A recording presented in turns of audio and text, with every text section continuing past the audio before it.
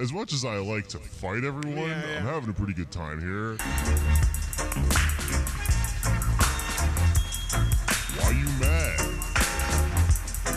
Why you mad? Why you mad?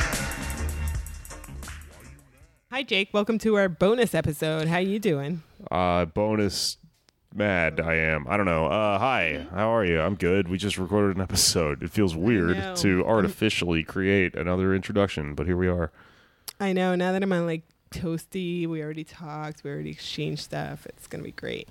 But today we're going to just go over some of the many amazing emails and DMs and letters that we've gotten from people. We haven't actually gotten physical letters. That would be cool, though. Somebody should mail us one.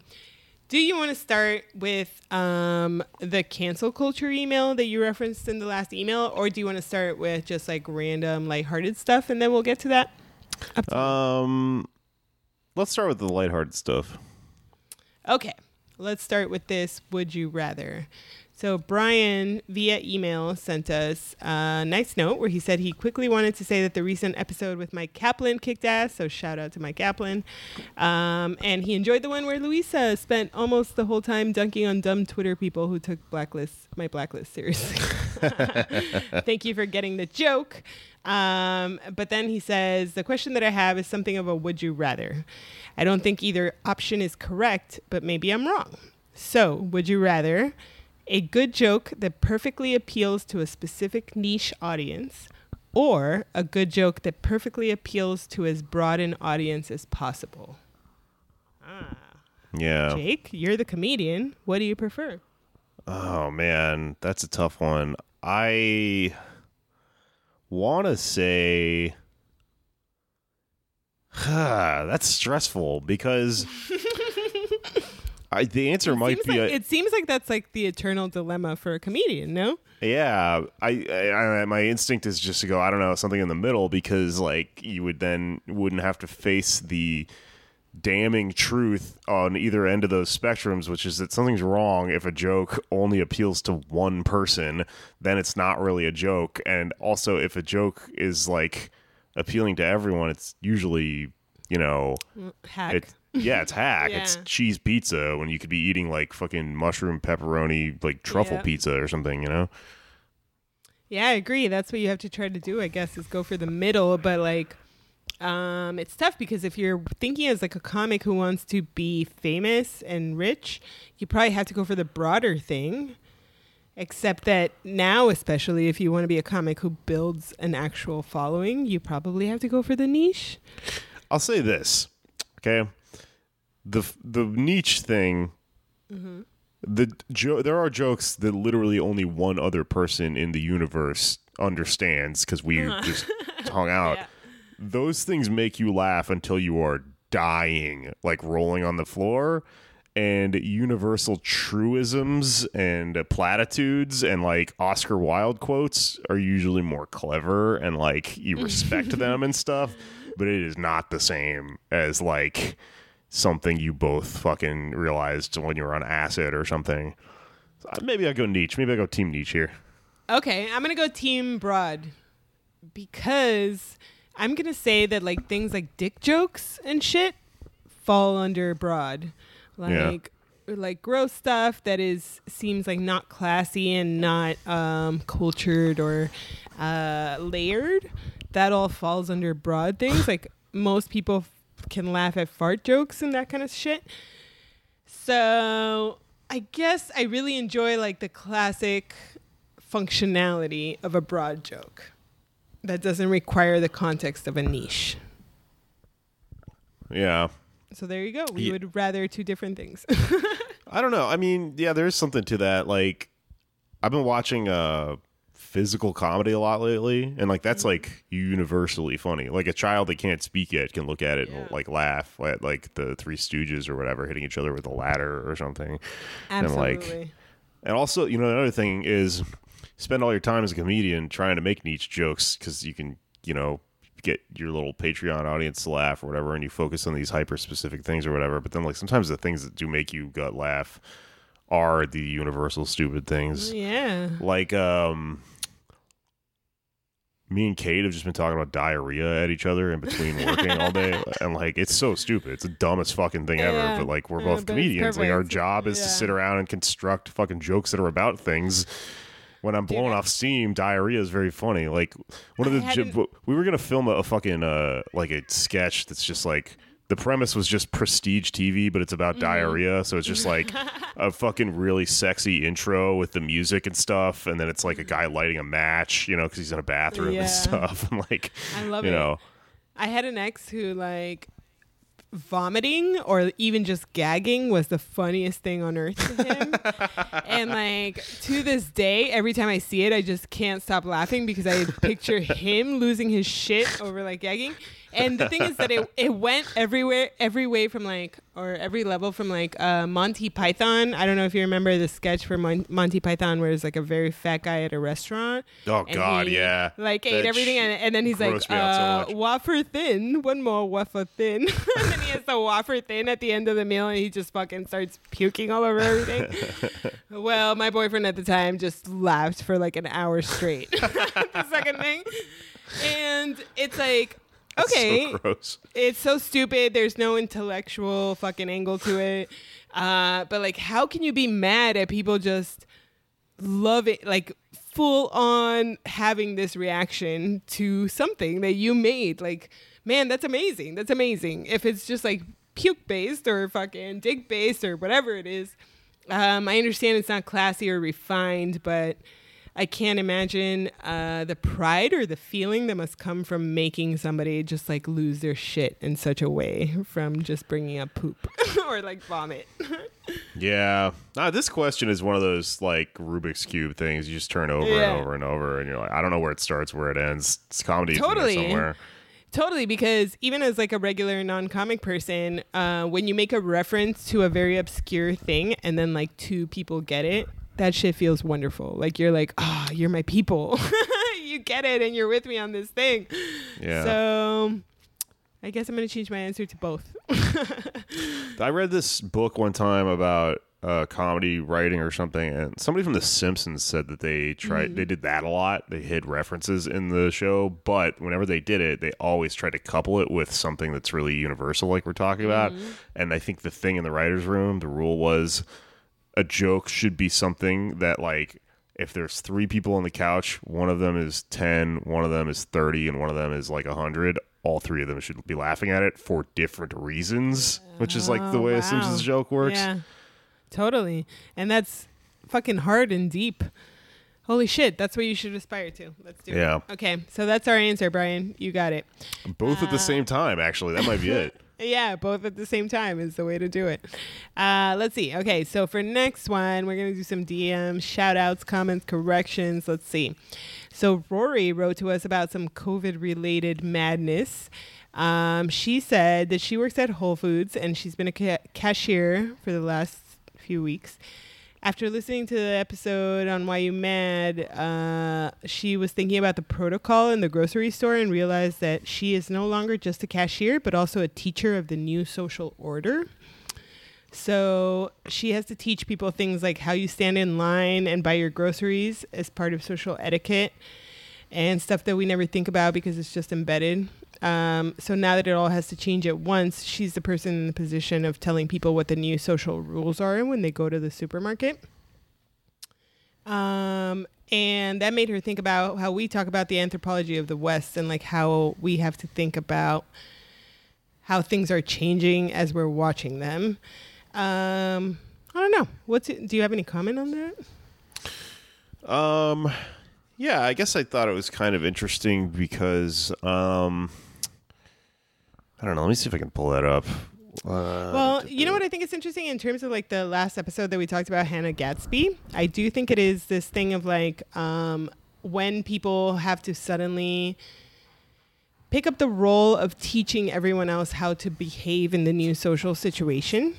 And I think that's something that comics have to deal with very often. Like, okay, picture when comedy clubs reopen or venues reopen and it's at 25% capacity and people have to be seated at like a certain distance and they have to wear masks. And, you know, audiences already do things that violate comic space and, you know, where they will like talk back too loudly or like walk up to the stage and reach for things. And so I do think that part of the comedy job is what Rory is talking about here, where you have to like teach people how to behave in a certain space, right? Yeah. This is making me think about another question, actually, that's in this mailbag, which is someone sent us an article about waste and the jobs of cleaning things and how historically they sort of landed in being filled by women of color for various reasons, and how there's like a barrier between white women that used to do those jobs and then the sort of outsourcing and like bringing back from colonial era shit of women of color from those places, and how it's this really interesting long essay. What is it? Kate Terry sent us that. It's kind of referencing a couple of different things, but it's like it's talking about like this realm that people are relegated to, and how the answer to this question, I guess, of who does this job is answered with a hierarchical thing, and it could be answered with like a communal thing where we all do it. This is making me think about Parasite a lot, because in Parasite there was the child in the rich family, and like everyone in that family, his parents were just like, it's him. He's the star of the show. Like he's the star of life. He gets to be a little Indian, warrior. He's role play this little thing. Now he's the Western learning stuff or whatever. And like that movie's interesting because it's about all the power structure and stuff that exists over here, but it's all in an Asian country, so it's devoid of the racial conversation because there's no hierarchy of race in the movie. But in America, there for sure is a hierarchy of race, and like that little kid getting to be, someone who goes and plays cowboys and Indians and shit, while someone else their entire life is devoted to being in the shadows and making sure that the stage is set for him to do that, is what women of color are in America or whatever. So like this work you're doing, if you're also like a person who's working in a fucking grocery store right now, is you will not be compensated for it. And you are doing something analogous, I guess, to like taking out waste and all this stuff. I mean, you're dealing with the byproduct of a pandemic, which is worsened by the fact that our fucking stupid society isn't set up the way it should be.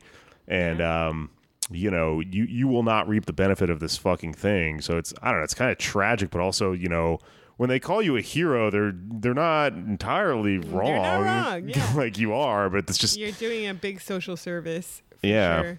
Yeah, you've seen all the videos that have surfaced of like people getting shamed out of supermarkets because they're not wearing masks, and then like, all the other people yell at them until they leave.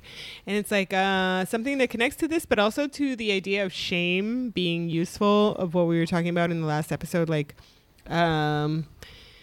shame as a tool for shaping social behaviors that are acceptable and unacceptable has been around since probably the dawn of humanity. And so being mad at things like cancel culture doesn't really make sense, because it's just like another extension of that same function. In the same way that Rory in Whole Foods, she is shaming people into like, you're supposed to be standing farther apart and you're supposed to be wearing a mask. And it's shame based. It's just that she has to be the agent who walks up to people directly and says like, you can't stand here and you have to wear a mask and you have to not touch that. And so she's doing the social labor of readjusting practices, which is a thankless job, as you said. And you have our thanks. I don't know. That's tough. Yeah, the people that would complain about this sort of stuff, that just think, well, I've never been inconvenienced, therefore I should never be inconvenienced, are the little kid in Parasite who are they don't realize that like that's not a real life you're living. I mean, it is, as much as it exists. If you died while you were being pampered like that your entire life, you would never know all these other things connected to the idea that you were being pampered, that you would never understand what you were standing on top of. But do you know that I read, maybe this isn't directly related to this email, but to Parasite, I fell into like a little bit of a deep hole for Native American criticism of Parasite. Did you read any of that?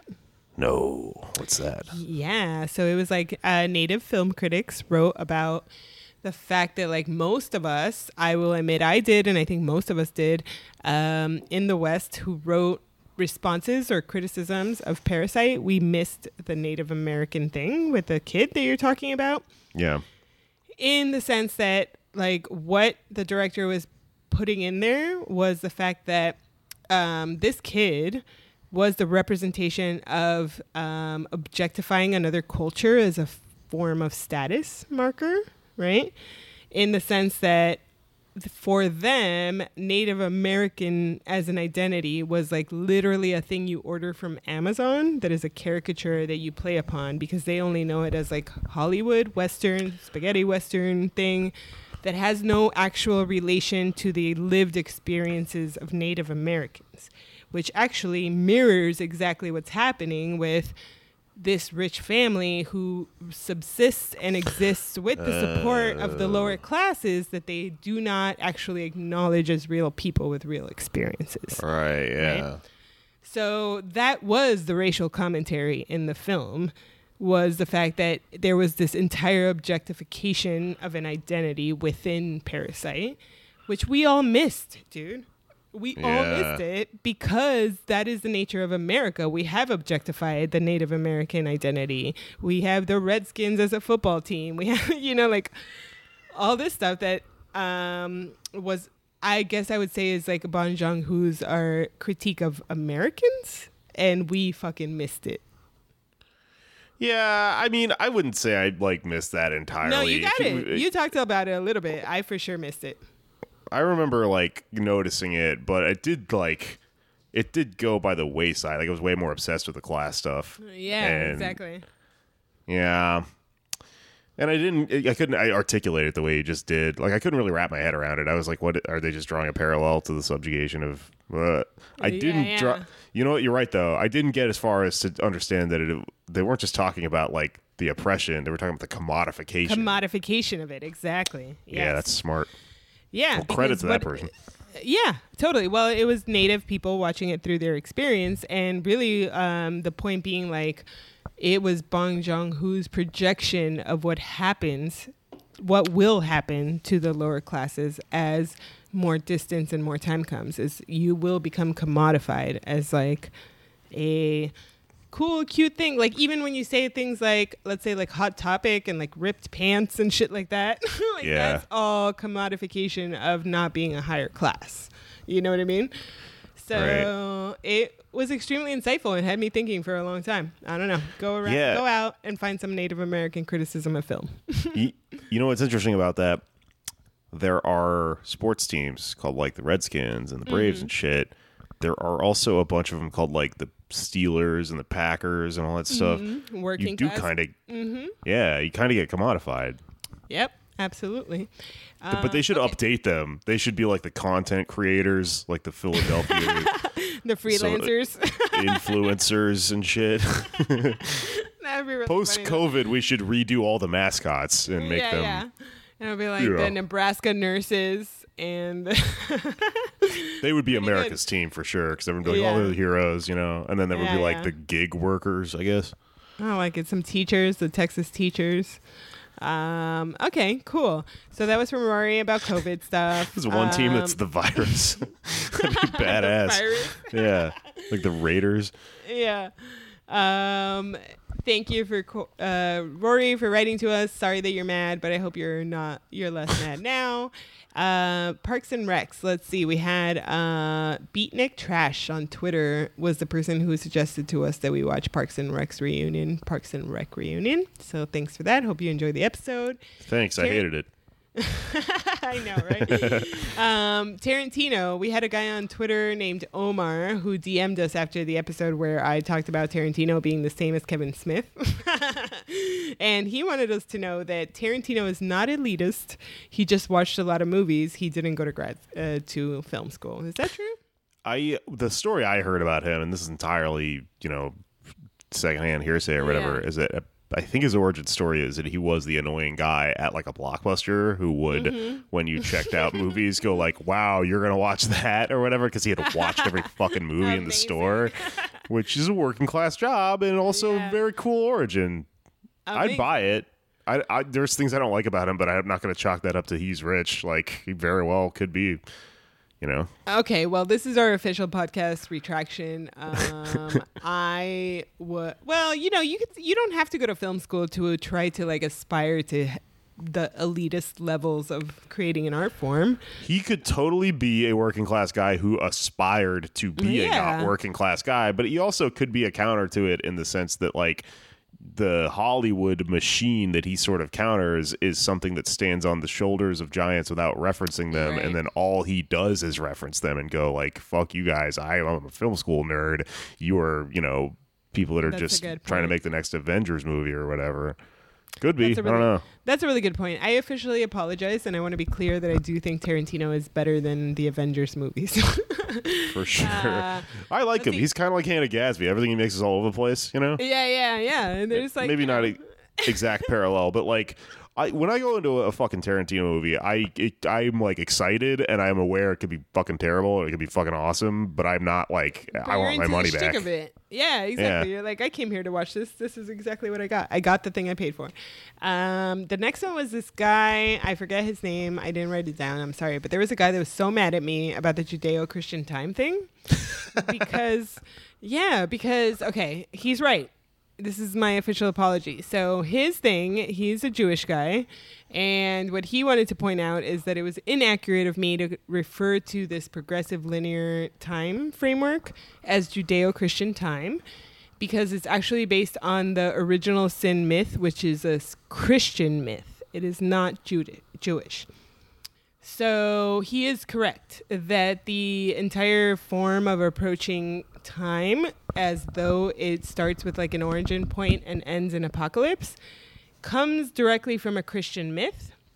I will say in my defense, or the defense of the academics who taught me this, I think that the reason that they labeled it Judeo-Christian time is because the origin story for Christianity is based on a Jewish origin story.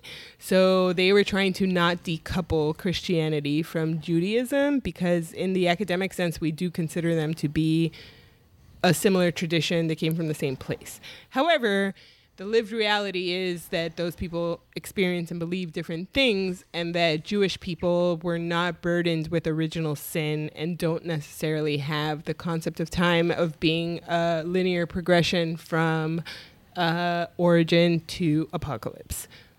So for those nerds out there who got that, that's my apology.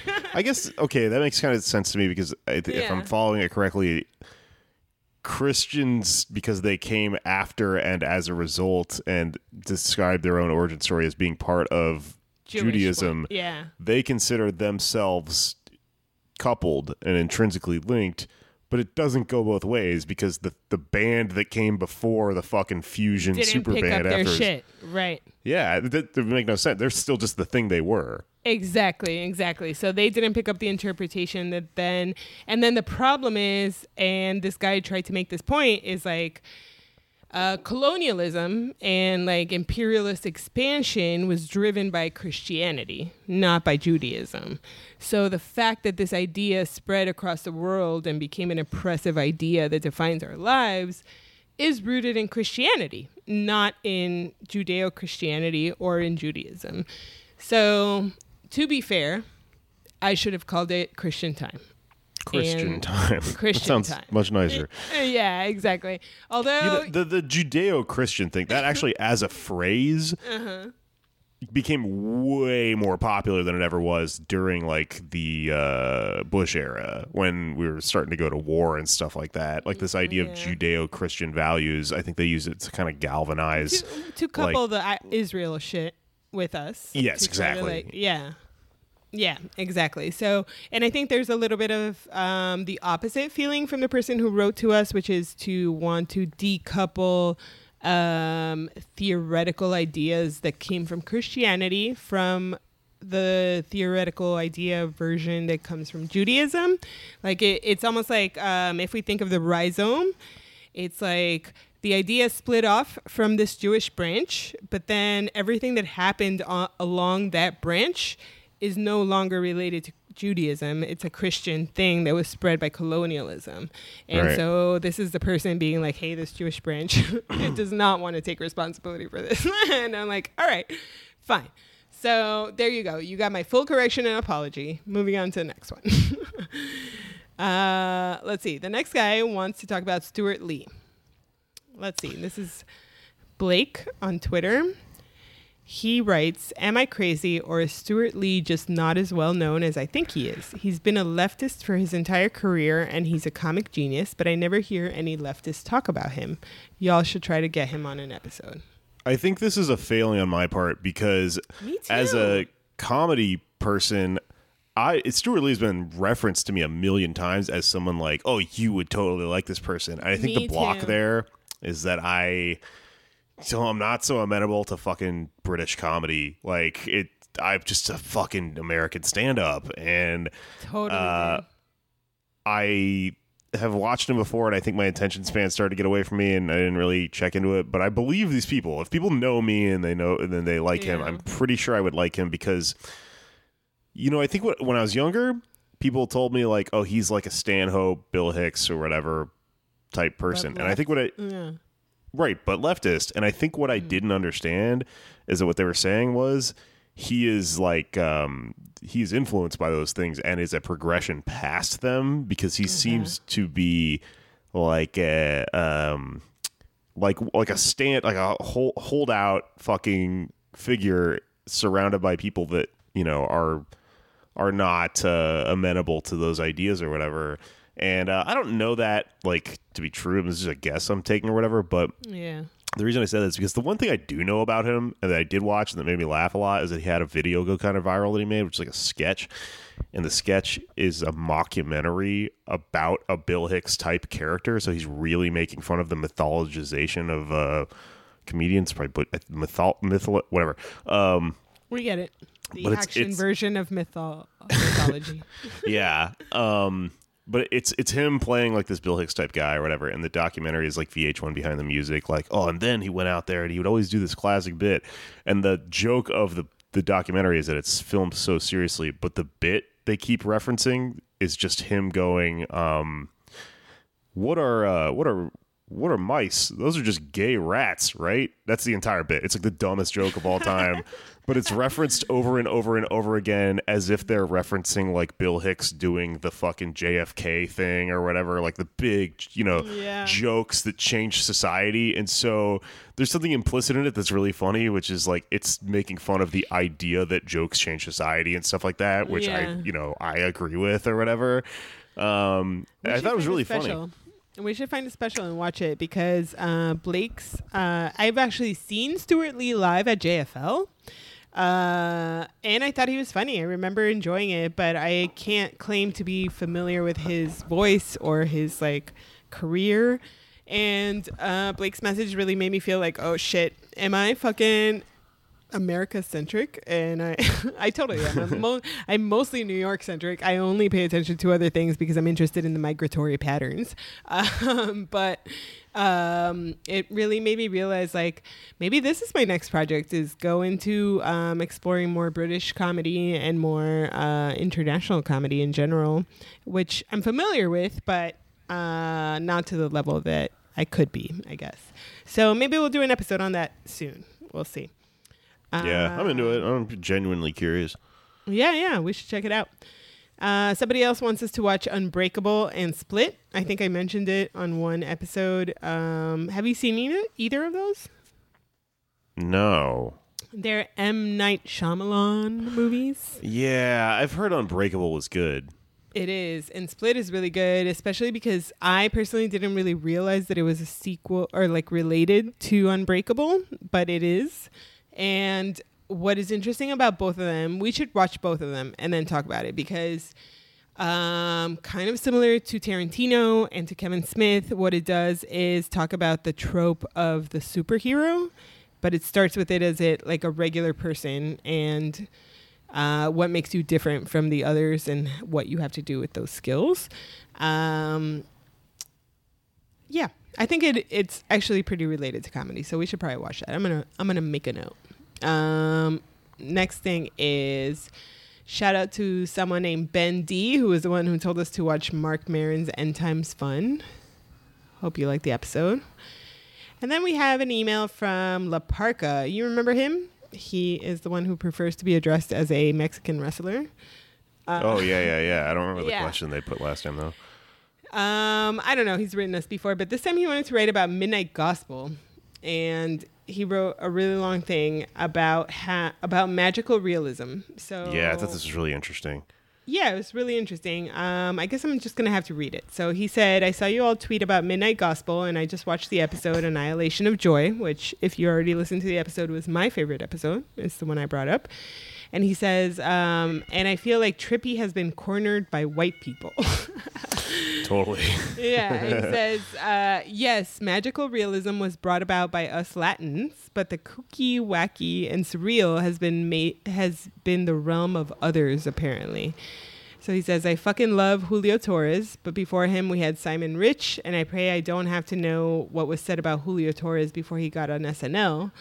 Simon Rich was the son of a prominent New Yorker, so the worst that was said about him was that he got where he was because of his connections and because he's funny, and more importantly, considered funny by many people he can dismiss. He would love to hear us do an episode about what is accepted as cool in the mainstream, in parentheses, white, after it was fringe specifically for brown people. Man, that is such a good question, because that's a thing that also happens in, like, I've talked about this a lot, but in film, like, in, like, genres, like specific genres, like horror and comedy and stuff like that. There's stuff that is taboo, like, or not taboo, but like not considered worthy of like the Academy or whatever.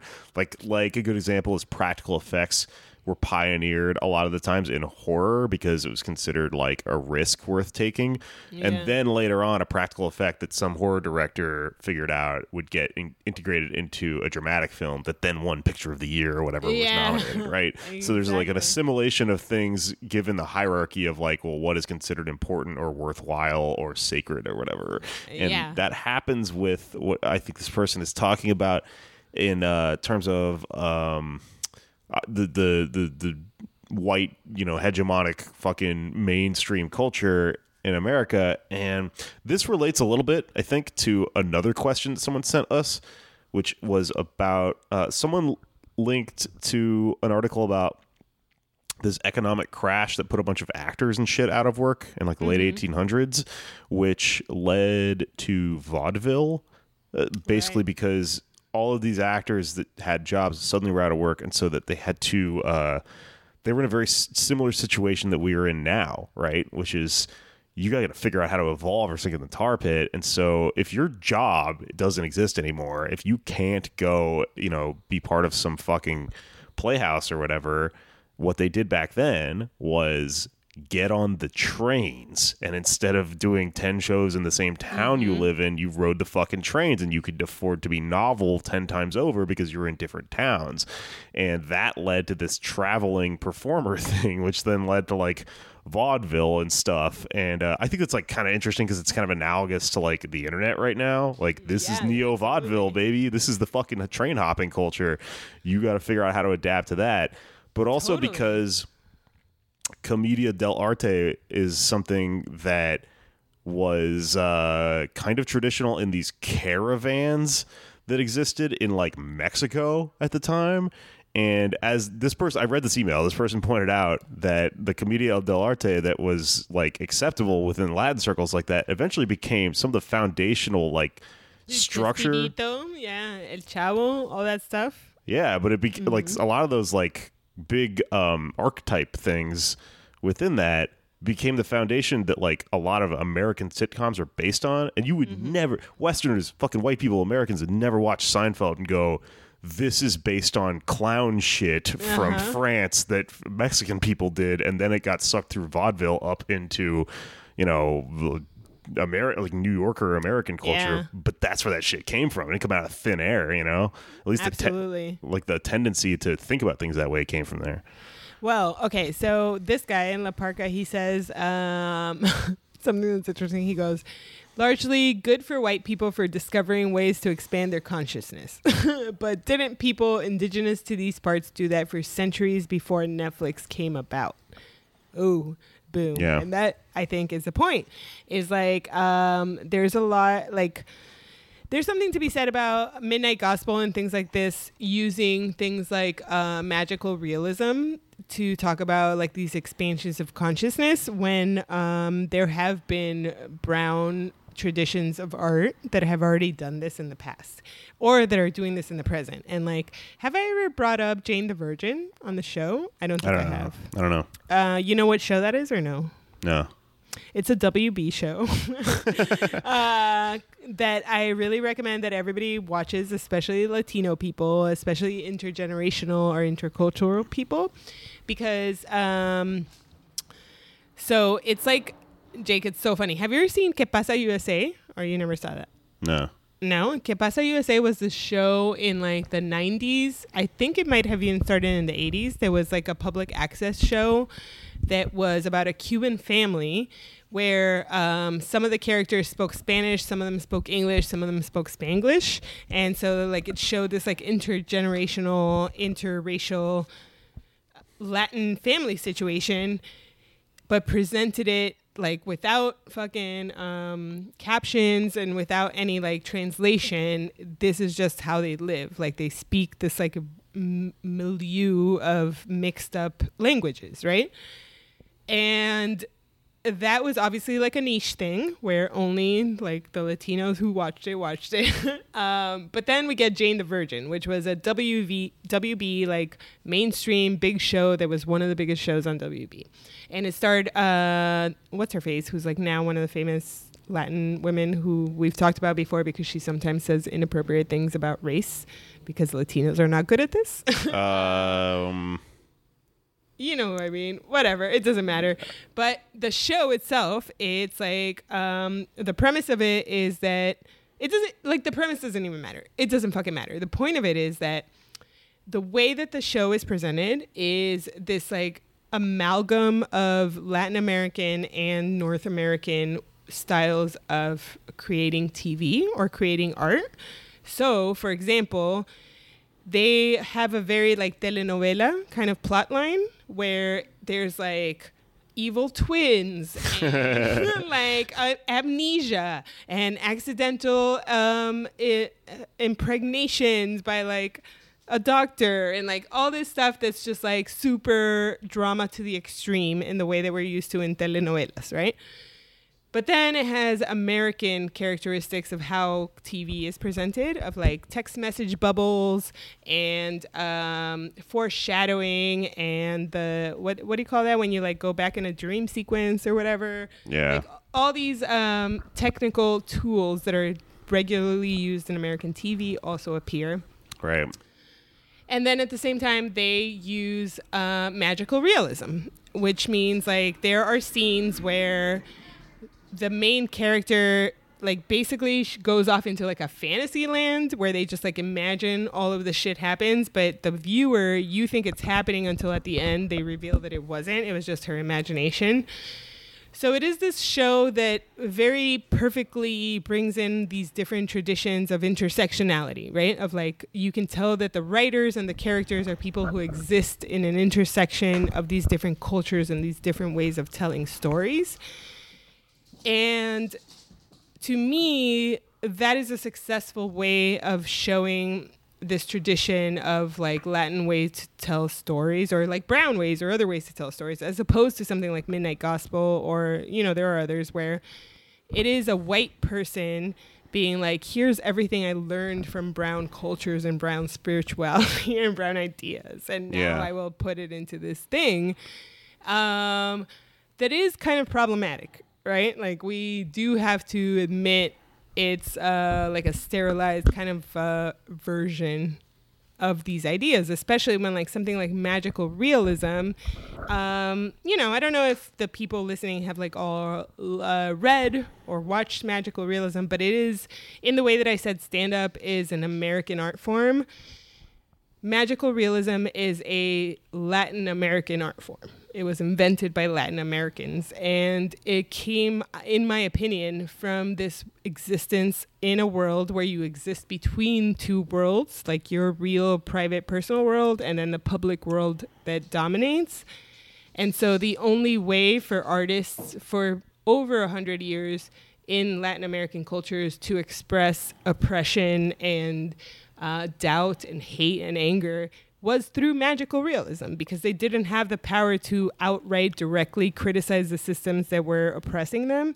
They would create fantastical versions of them criticizing the dominant power structures. You know, that's what Borges did. That's what Gabriel Garcia Marquez did. And now we're seeing it kind of incorporated into American art forms, you know, where they like do this thing of like, you're tripping and it wasn't and I get La Parca's message here, where it's like this thing where it's not being acknowledged that this form of expression of existing between realities came from a very specific experience of oppression, and now it's just being used as this like stylistic format that gets white people on Netflix. I have so much to say about this. Oh, please go ahead. Okay, first off, right off the bat, Julio Torres is extremely fun. I also watched him and went, holy shit, this person is doing magical realism in comedy. Yes. What a cool fucking thing, right? Yeah. I don't know Julio at all. We've been on a few shows together, and then this person got rich and famous, and I'm so fucking glad. I'm like, this is a genuine case of like, I just saw a thing and was like, good for that person. Good, that's cool.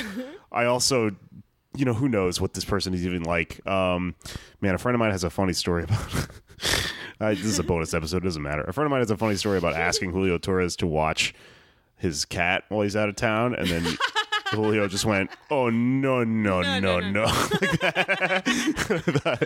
It's so funny. He like did it in character. That's wonderful. Right. Cool person. But also, you know what, though?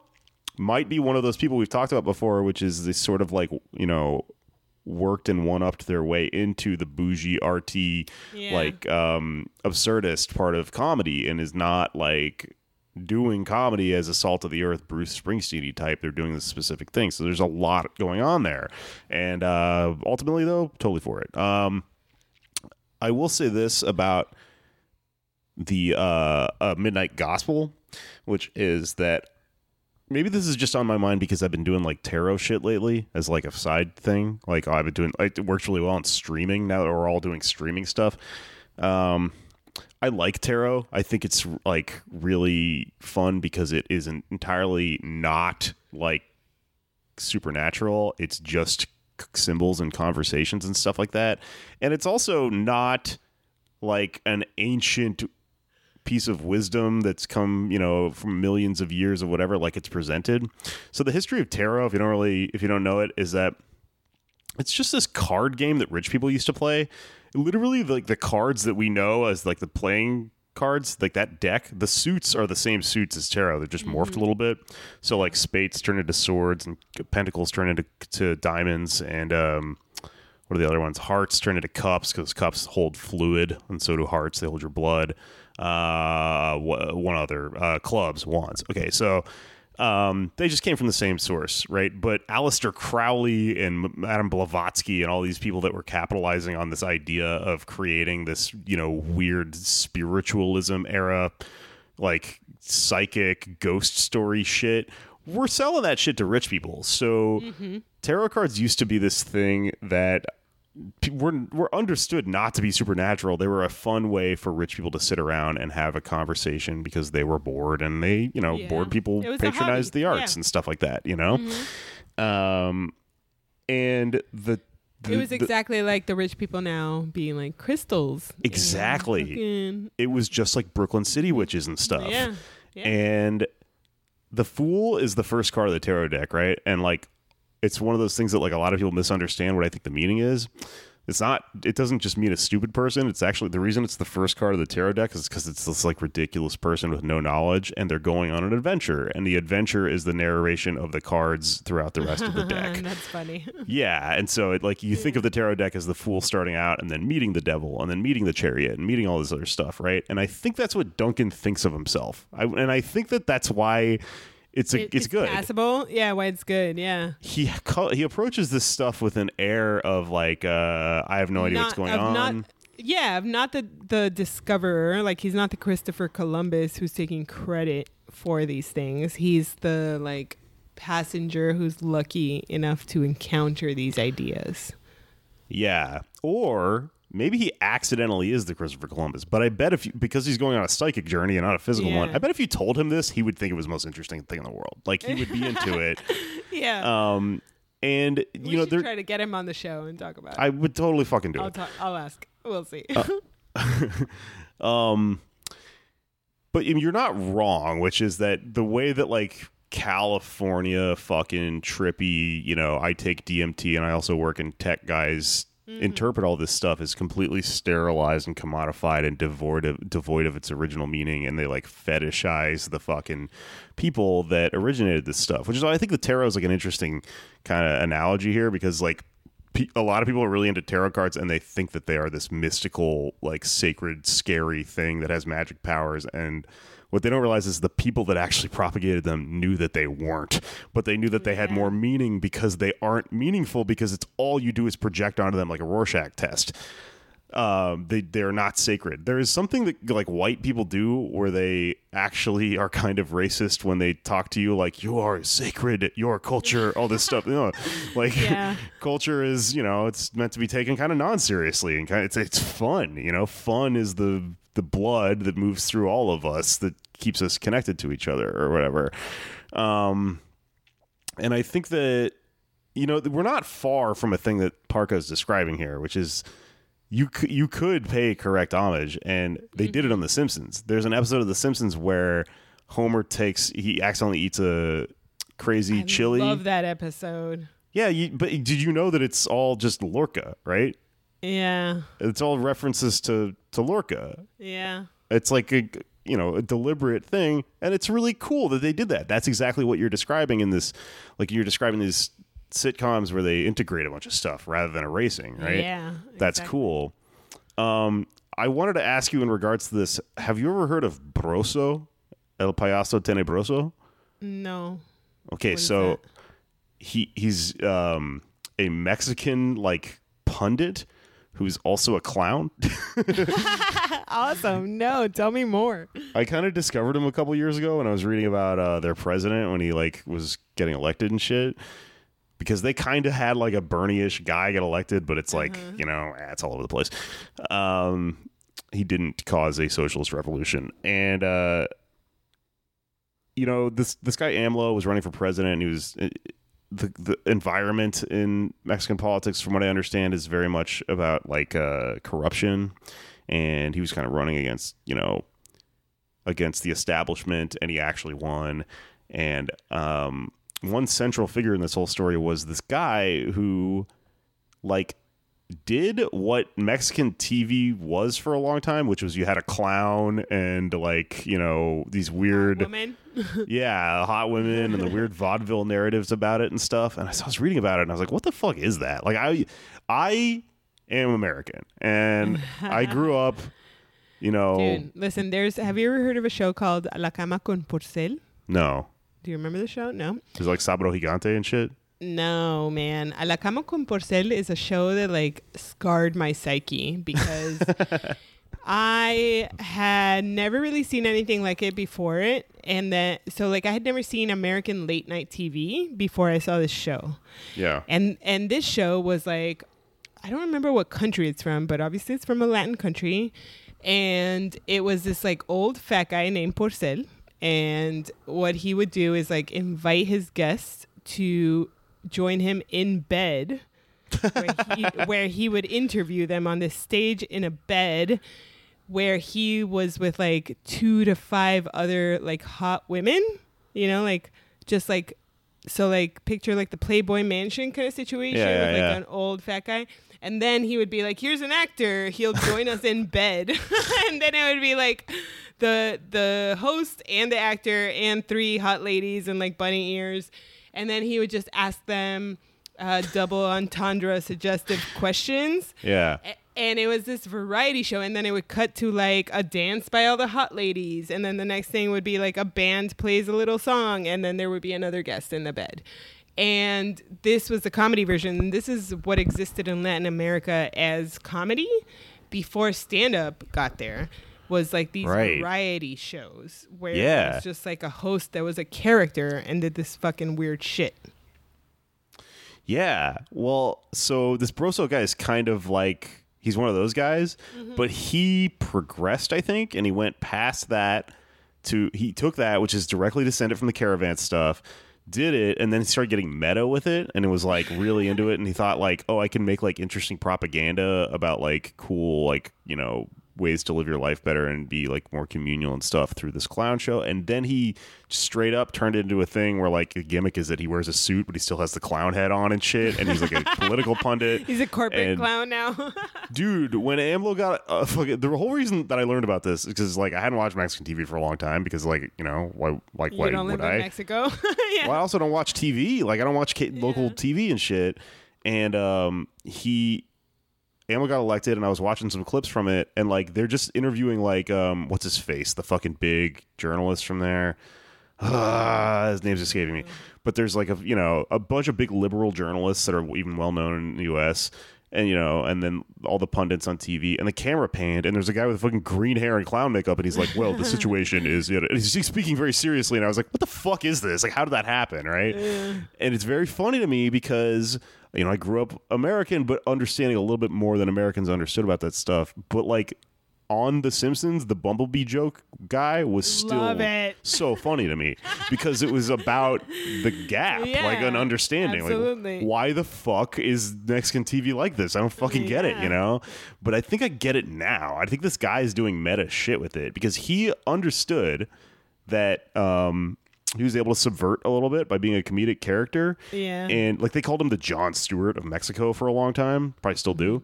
And he actually got involved in some weird political scandals and stuff. It is pretty funny, though, to frame Jon Stewart as a clown. Yeah, no, it's funny. But he is, though. Right. But here's what I'm getting at, right? He literally is. Him and Jon Stewart are the same. Because what happened is, I think, that there was this Commedia dell'arte vaudevillian Caravan shit that is the root of all this stuff, and then it went in one direction in Mexico and it went in another direction in the US, and it did interplay off each other. Like the US stood on the shoulders of some of the stuff that was developed via something like Mexico.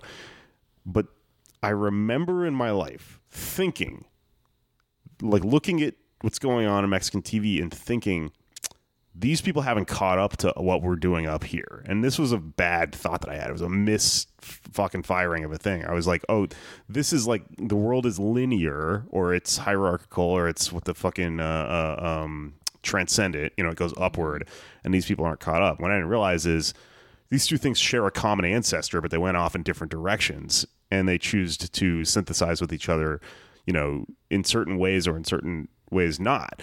And so, like, there isn't going to be, like, I remember there was an article I read that was like, there's a Mexican show that's basically like The Office, and like they're getting, to our same level or whatever, but it's not a linear thing like that. That's that relativism shit that I was saying to you before, that's not how things work. There is not a progressive line along which some of us are farther along than others.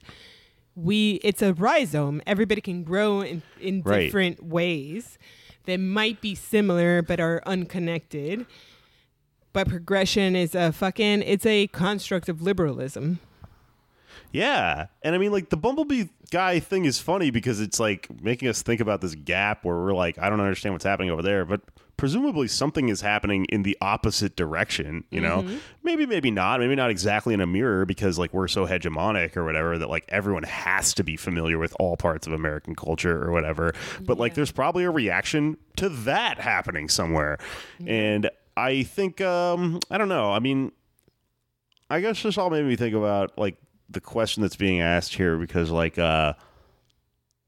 integration could be totally more possible if we understood that, if you weren't so patronizing, I guess, about, what's happening on the other end of this, because that's what kind of Netflix sells. We're the pinnacle just because we sell the most and control everything. I guess, but if you think about it from the other side, it's like that window of like being more palatable, like, yes, these like ideas existed in brown and black cultures before someone like Duncan Trussell was like, I'll make a show about it on Netflix. But the reality is there's like a bunch of people who, let's say white people, who are not, they wouldn't have had access or impetus to access these ideas without a white, I don't know, ambassador to carry them through it. And so, I don't know, like sometimes you have to weigh the importance of ideas spreading against the importance of maintaining the original source credit, like, because he brings up like Elvis and like the stealing of rock and roll and all this stuff. And it's like, absolutely, we have to figure out a way that there is still like a connection to recognizing the origin sources of ideas and art forms. But we have to accept that that is decoupled from the spread of ideas and art forms. Like, they can spread without acknowledging their source. And I'm not exactly 100% sure that they shouldn't spread if they are not crediting their source. Okay, I have something that connects to that, but I have to take a piss so hard. Me too. And it Okay. connects to Deleuze and shit. Okay. Okay, go pee. All right.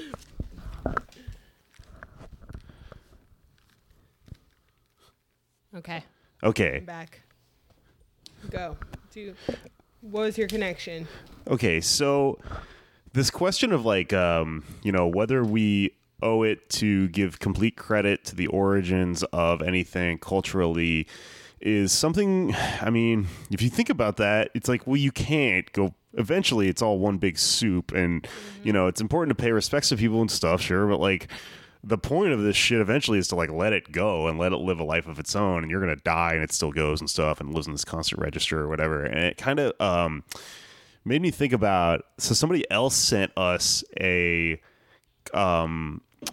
piece on Guattari and Deleuze, who worked together. We've talked about Deleuze a lot because he's the originator of the rhizome thing. Yeah. But he worked with another guy, Guattari, who was Deleuze is obviously a philosopher, and the Guattari is like a psychoanalyst, and they were both kind of like leftists and Marxists in France, but they were witnessing Stalin happen, and they were kind of really, really against the bureaucratic hierarchical shit, that like hierarchical stuff that was happening with the Soviet Union at the time, post World War II and shit, and they kind of fused Freudian shit and Marxist shit into this thing where they were very decentralized and very into like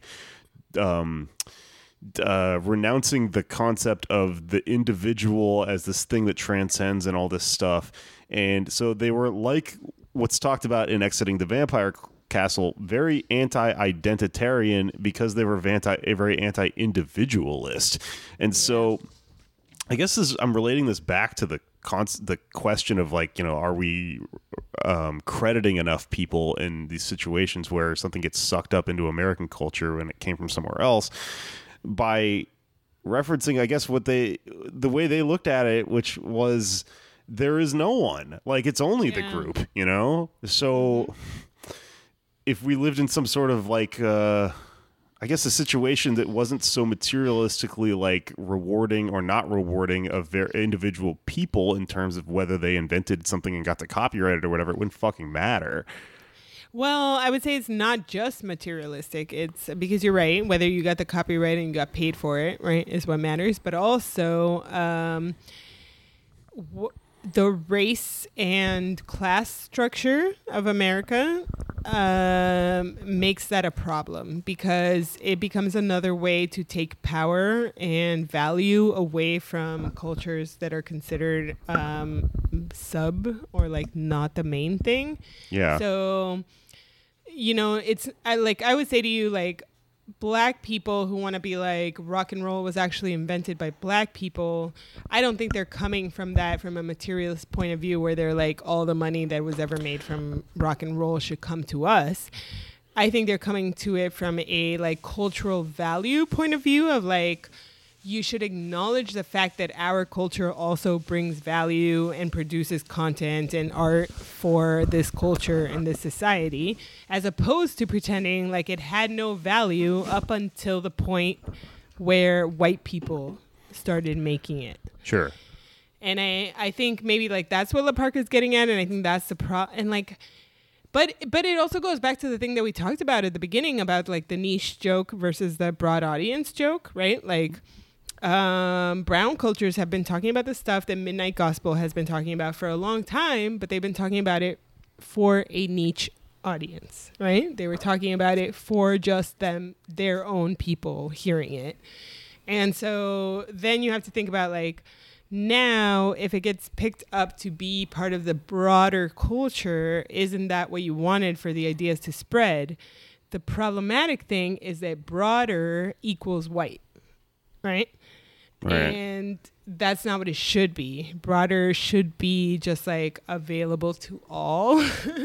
But the way that our society works is like broad means a white person made it palatable and packaged it for you.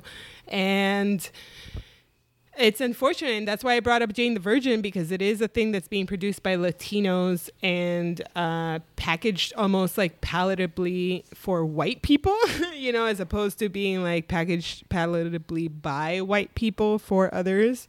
It's like a way of showing all these like brown traditions of telling stories and replicating narratives packaged in a way that white people will be like, this is so entertaining and cute. We also like it, you know? So I think it goes both ways. It goes both ways in the sense of like, brown people figure out ways to make shit more palatable for white people in the same way that white people figure out ways to make brown shit more palatable for white people. The problem is that doesn't work in the other direction. There's nobody working towards like serving brown or black audiences other than brown or black content producers. Yeah. I guess something I'm kind of thinking about in regards to this, though, is like, what is the purpose of this art and stuff, though? Because Deleuze and Guattari talk about the multiplicity of voices as an idea that is a better way of understanding the truth, not as a better way of creating a product that like sells well or something like that. And so like they criticize Freud for being too individualistic because like all he's doing is interviewing people individually and talking about these maladies that are the byproducts of the system, and then addressing the maladies and trying to find an origin point for them. And like, what's the point of that? That doesn't address the whole fucking system. That only finds that person's individual truth, which is like fine, but it's not like the collective truth, you know? And then I guess he has this interesting like way of flipping the whole thing over and criticizing Marx too, though, for like being too materialistic and not understanding that like not everything is this specific materialist, you know, downward oppression or whatever. And, you know, part of what they talk about is this multiplicity of voices thing is just simply, these are like fucking really hard to read, like psychedelic, like avant-garde fucking philosophers, but boil it down, I mean, they include different identities and stuff, but not in an individualistic way, which is kind of paradoxical. So they talk about applying Marxism, but including the concept of like women and household labor. And Marx does not really like he doesn't really understand. He has a gender blind spot. Absolutely. And he doesn't understand that a lot of the essential labor that goes into society is not just the factory stuff. It's all this other shit that doesn't cause labor. Like, because it didn't cause changing of dollars and hands, but it was there every single time throughout history. So it was very foundational. So it was still part of the material power structure or whatever. And that ties back into that person that was talking about the, look at Jake being a feminist. That ties back. I'm just doing it so people will like me and have sex with me. No. So people will sign up for our Patreon. Yeah. No. But it ties back into what that person was saying who wrote us about being a grocery store worker, because it's that's still paid, but it's like, well, it's one step removed in the same way that fucking household work was one step removed. Yeah. And also, whoever sent us that article about the the displacement of just like care work and waste work or whatever, all of that stuff is a thing that, you know, Marx didn't really account for as much, because he considered it, well, if it's outside of the direct economy, well, then I only understand the fucking economy. And laundry, a thing I have been threatening to talk about for many episodes now. Yeah. But the history of laundry across classes and countries and cultures is it's a big deal. It's labor that has existed for thousands of years of like maintaining your access to clean clothing, that is extremely class and gender divided and still affects us to this day, and that Marx never addressed. Thank you. I guess what I'm trying to do is connect the multiplicity of voices thing and the Freud Marx mashup of Deleuze and Guattari to this question of you know, what's going on with the Midnight Gospel and it not really including all these voices. God, I'm losing my train of thought here, but it's so they conceived, Deleuze and Guattari conceived of things that benefit society, like art or like the hospital that Guattari worked in, as being better understood as communities without the individual space than they did, you know, as the way Freud saw it as like the individualistic thing, or the way hospitals work in general, which is just like, there's a doctor, it's his job, he fixes you. So what Guattari's hospital that he worked at was like a public hospital, and like the doctors also did janitor shit and stuff like that, and the patients also did, and they were trying to annihilate, I think, this paradigm that we've forced upon ourselves, which is to view everything through the individualistic lens, because you can get that out of your own head and then realize you're just part of this like big fucking blob or whatever, and you have a collective desire. It was like a big one of their things. So Freud was obsessed with desire, right? But he was obsessed with the individual desire, and they thought more, well, the individual person's desire is just like their understanding, a microcosm of the bigger. Yeah. And so I guess I'm trying to conceive of like something like the Midnight Gospel as being kind of like that blob, and not something that does just benefit one person, but it does just benefit one person, doesn't it?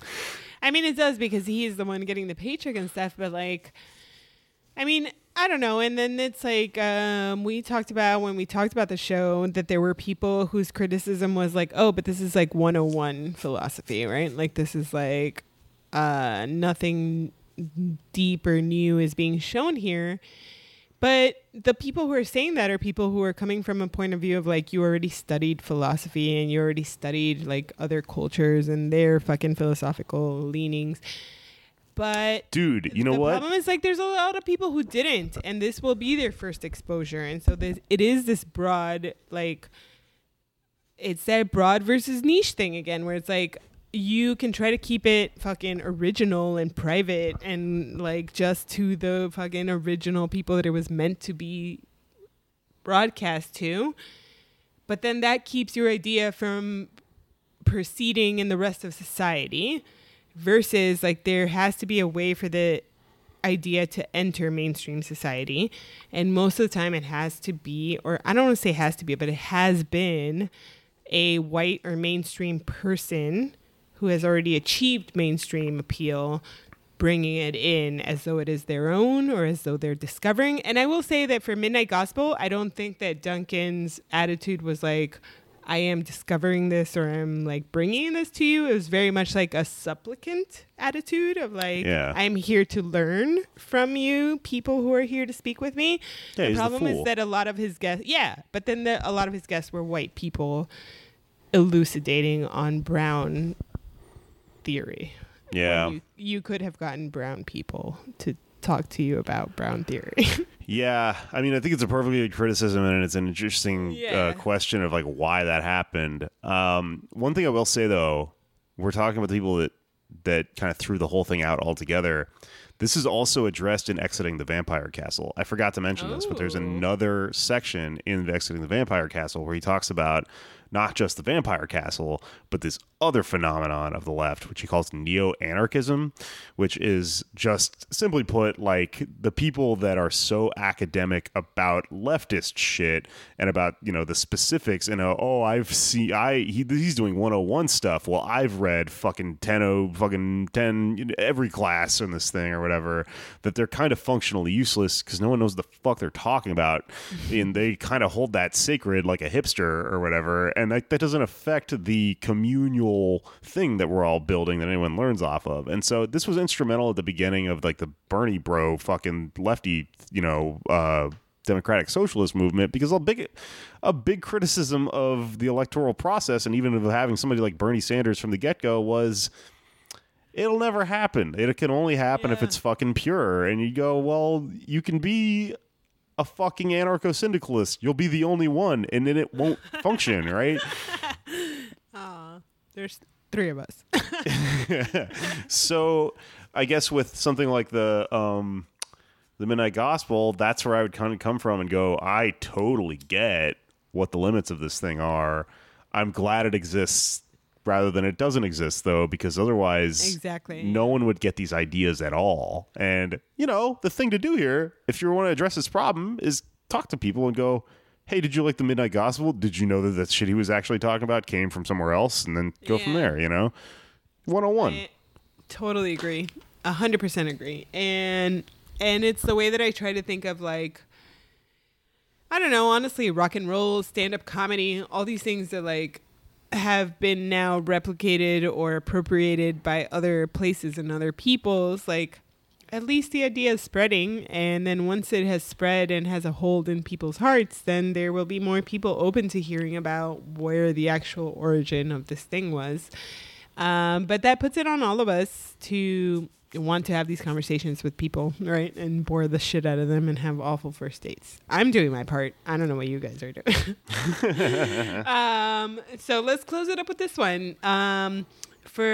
We have one more, but for everybody else that we didn't cover, the next episode is going to cover all the people who sent us homework, is the way that I labeled it, where we have to read articles or watch things. And it might just turn out into we will make a whole episode out of your thing.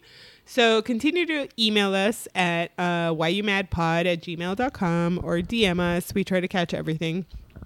And you'll hear it in a future episode. But for the last one, this is the one I wanted to throw at you, Jake, is what I'm calling socialism for working class adults, which is I received a voice message on Instagram. Did you know you can get voice messages on Instagram? No. I didn't. No idea. Now I do. Count on a boomer to reveal to you fucking functionalities that you did not know social media had. So as I mentioned to you before, we have a lot of listeners named Steve, Latin last name. One of these is a Steve or Esteban who has been listening to the show from the beginning, and he emails me or DMs me sometimes to talk about stuff. But this last one, he sent me a voicemail or voice message, and it was really meant for you. But he is not in contact with you, so he sent it to me. So this is what he said. He said, I often argue with Jake out loud while I'm driving and listening because he's a Bernie bro and I'm trying to understand all the parts of his political shit. And as a working dude, I don't understand how after like 30, the people who support Bernie continue. You know, once you are a parent, once you are in the system, once you're doing all the adult things, I just don't understand if it makes sense. Okay. And what I can tell you about this guy that I know is like, so he's like a Latin mid-40s dude who is a working class dude. He works for what do you call it, like city maintenance and garbage and all that stuff. Sanitation. sanitation. Thank you. That's the word I was thinking. In Arizona, I believe. And he's a wonderful dude who's like been listening to the show for a long time. He's the one that sent me Clorox wipes and Clorox spray in the mail because I was not able to get it in New York. So shout out to Steve. And then he sent me this voicemail where he basically wants you to explain to him how socialism is not a dream of the young who don't have children and are not working class. What an incredible question. Right off the bat, much respect. I also yell at podcasts when I'm listening to them. That's primarily what I do. So thank you for sharing. You are not alone. I am not alone. I sometimes can't stand it. Sometimes I have to turn them off. So totally get that. So I genuinely love the fact that you're like, or like he's like, I don't ideologically agree with you guys, but I'm going to keep listening to this show. No, it's good. I mean, I do that with tons of shit, you know? And you should do it because you take away things. You don't have to take away the whole thing. And you build, you know, your little brick by brick, your little thing you stand on, your little ideological worldview, you know? So, Absolutely. I mean, I'm open to this question and I'm aware that I may not be right about the shit I'm talking about. So it's perfectly fine. But I guess my take on this would be, you know, I've been to the Southwest. I've lived there. I understand what's going on ideologically, I think. There's a lot of Latin people in Texas and in the Southwest who white people up here don't understand how American they are. Totally. And when I say American, I mean like... They believe in the project of America. Yeah. Starting a small business and taking, you know, care of your family and stuff. I think I was talking about earlier where like a lot of times white people kind of are overtly racist and fetishizing people of color when they're like, you are sacred, you honor me, all this. You're talking to somebody who's just as corny and fucking normal as your own parents, you know, because the same shit applies to them. You know, this is a conversation I've fucking had with my own parents a bunch of times. And I think what's happening is that we live in Man, there is a fucking listener who sent me a thing that I need to put in our group chat or our text or whatever that we need to talk about, which is a book. And I think if I'm paraphrasing something that's going on correctly, it's kind of about this thing where we have myths where we think that a way of looking at things has been around a lot longer than it actually is, and it's been permanent, and it's actually rather recent. So this is a untrue example, but I think this was why this person sent me this. A while back, I read something that said that house cats had only been domesticated for like 100 years. I don't think it's true. I think someone disproved it, and I think they were right. Yeah. But there are things like that where you go, holy shit, I thought this was a fact of life, and it's actually kind of recent. Capitalism is an example. Yep. The nuclear family is an example. Yeah. Individualism, all these things, but they become hegemonic and they serve as the paradigms that you live in. I was just watching that show Ozark, which is like just it's a soap opera. It's just like the guy from Arrested Development made a show that's like about if he was a meth dealer or some shit. I don't know. It's fucking boring. But everything in that show is shot in like this blue lens. Everything looks really fucking blue. It's just a certain type of photography. I was talking to a kid about that the other day, and we kind of got on this thing where like we were talking about these paradigms you live under and going, you couldn't explain to someone that like capitalism could not exist the same way you couldn't go to the Ozark TV show universe and explain to them that blue doesn't exist. Blue. Yeah. Exactly. Yeah. There's that Zizek thing. He says, you know, people can imagine the end of the world before they can imagine the end of capitalism, you know? And I think that what's going on in America in a lot of places is that trick. People think this is the way it is because it's been this way for my immediate memory, and probably the immediate memory of the person who came before me that taught me some stuff. But it's I think it's a trick because I think that shit doesn't exist for people that are 30 anymore. So for the last few generations, there has been this like Alex P. Keaton kind of thing where people go like, you know, what is the saying? You're young, if you're not a liberal, you don't have a heart, and when you're old, if you're not a conservative, you don't have a brain. You don't have a brain. Yeah. That only makes sense during certain generations in this country where people got older and they got richer. Yeah. That's not happening right now. The reason that there are way more like leftist people that are young is that people are starting to figure that out. But there aren't that many of those though. What there are a lot more nihilists and people that have given up.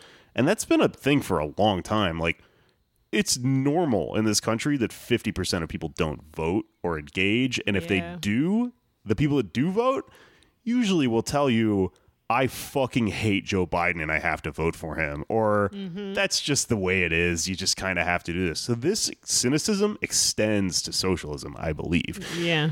I do understand how it's a young person's game. And when you get a little bit older, especially if you become someone who's older who then has things at stake, like a family and grandchildren and or a business or something like that. Yeah. Things line up where you kind of have to not take personal risks or whatever. But my generation's not having children. Like we're kind of getting it boxed out here. And the generation below mine are people that are like not only not gonna have children, they're just walking around. Have air. Yeah, they're just complete fucking maniacs. So. The other thing about this is the location, man. I've been to the Southwest, and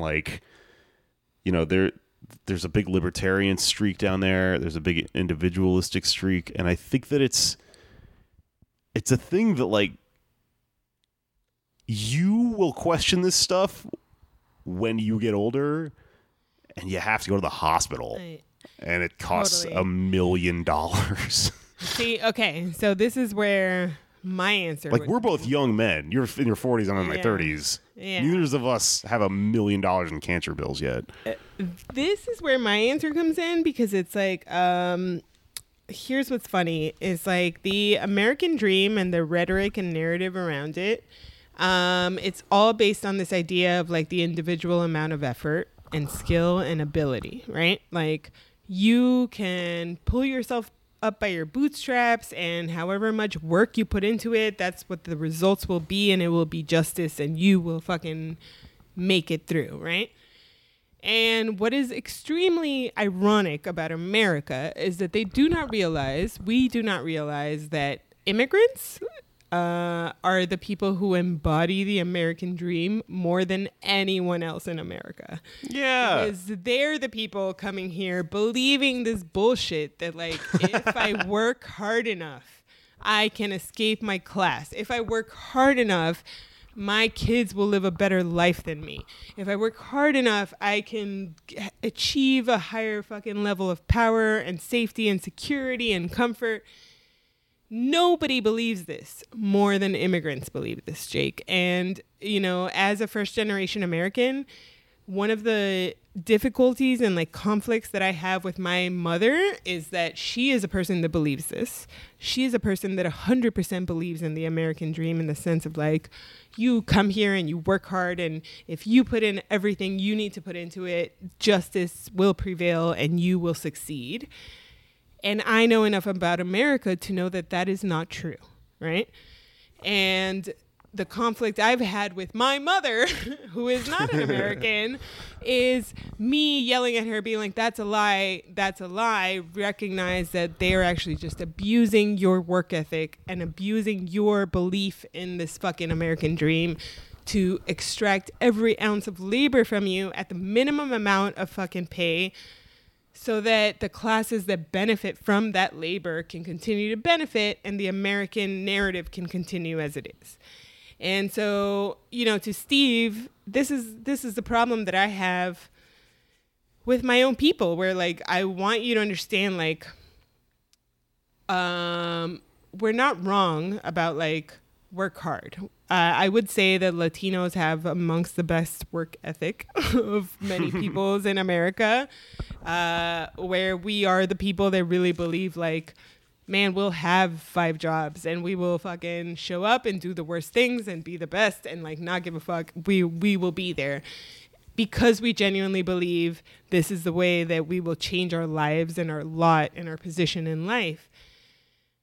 But there has to be a point where we recognize where we are just being abused and where there is no reward coming at the end of this, right? And where there is an insufficient reward coming from this, because no matter how hard you work and all the things that you're earning, that does not disprove the fact or the idea that you should have health care from your government, or that your children should have equal opportunities for education, or that everybody around you should be housed, or that everybody should have equal opportunities to vote without all the many ways that they are disenfranchising voters. So I think it's the difference between recognizing like aspirationally the system you want to be a part of, and then recognizing that that system you want to be a part of is flawed and still has things that need to be fixed. And you can still be on the side of we should fix this, even as you try very hard to be a part of the broken system. Yeah, I think that this reminds me a lot of this thing that happened to me. I used to believe really hard in the system, and then like, you know, you could work your way out of stuff or whatever. And I remember one of my first jobs ever, I got a job as a dishwasher in this restaurant in Texas called Bill Miller Barbecue, which is like a fast food place. It was a brutal fucking job, but I was just like, I'm gonna, you know, get out of my parents' house. I'm gonna get out of these situations I don't want to be in. Yada yada. Work real hard. I thought $11 an hour was like, it was. I think I was making less than that, but I was like, ooh, if I work hard, I can get that. Like that's gonna be so much money, right?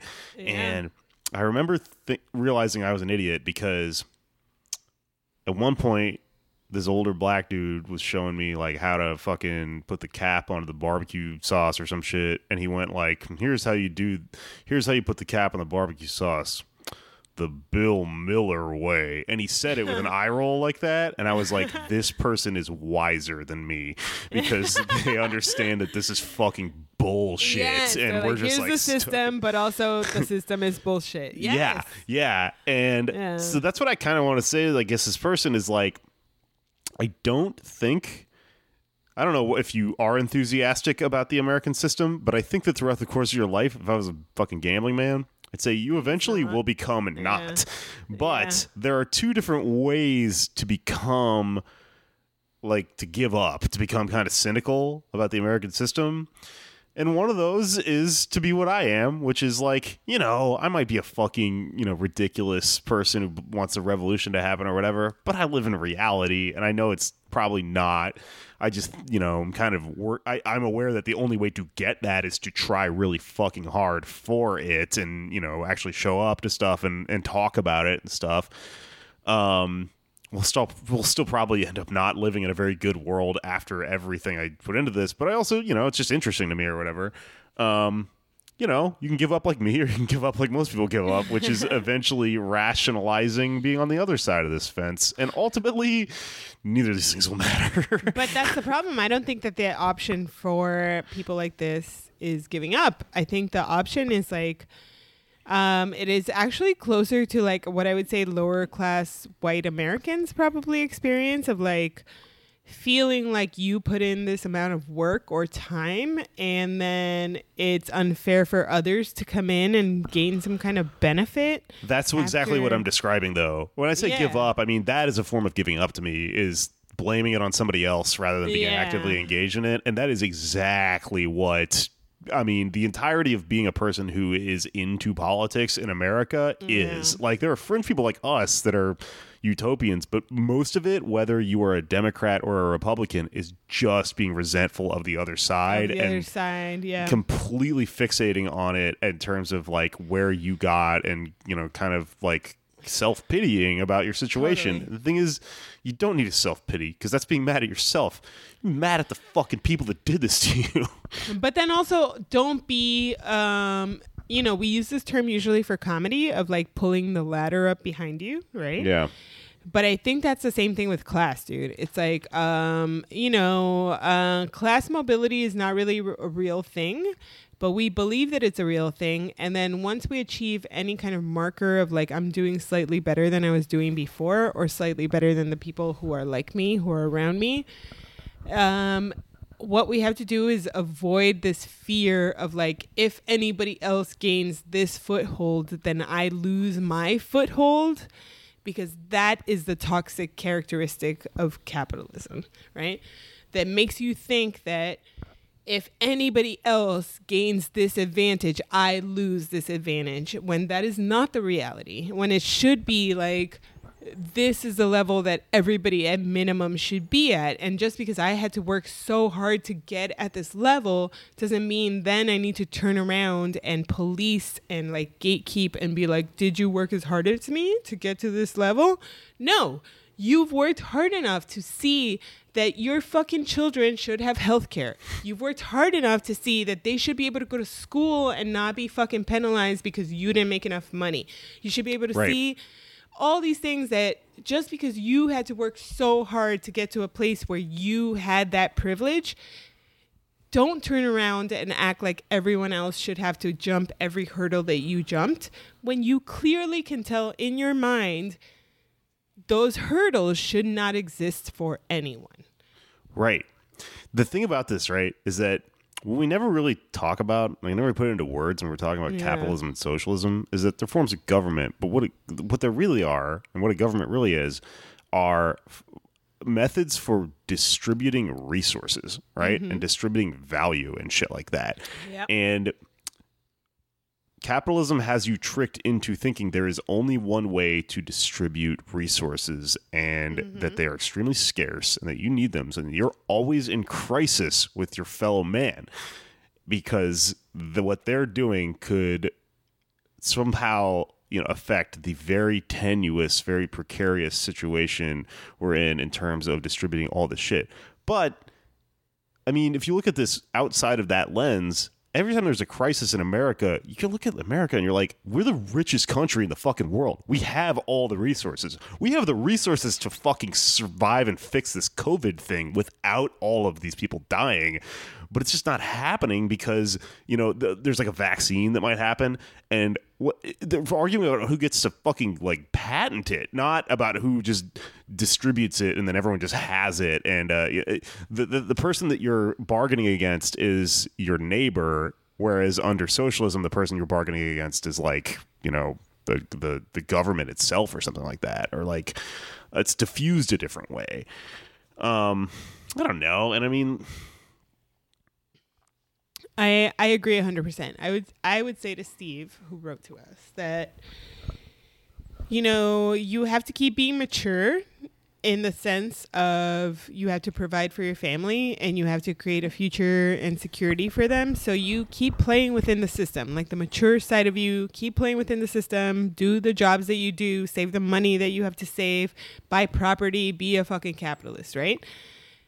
The way to stay young is to remember, even as you do all those things, you are not the gatekeeper for capitalism. The way to stay young is to be like demanding every step of the way that everything that you had to kill yourself to get should not be something that people should kill themselves to get. Don't do this thing of like, I'm climbing the tower, and when I am getting up to the top of the tower, now I'm demanding that nobody else who didn't work as hard should get here. Instead, you should get to the top of the tower and be like, fuck this, everybody should be able to be up here. That's socialism. It's you should never just lay back on like, I was the one that earned this, when it comes to things that are about basic survival and basic existence and basic happiness and justice. It should be something that you want to distribute to everyone, and that you shouldn't just want your kids to have it. You should want everyone around your kids to have it.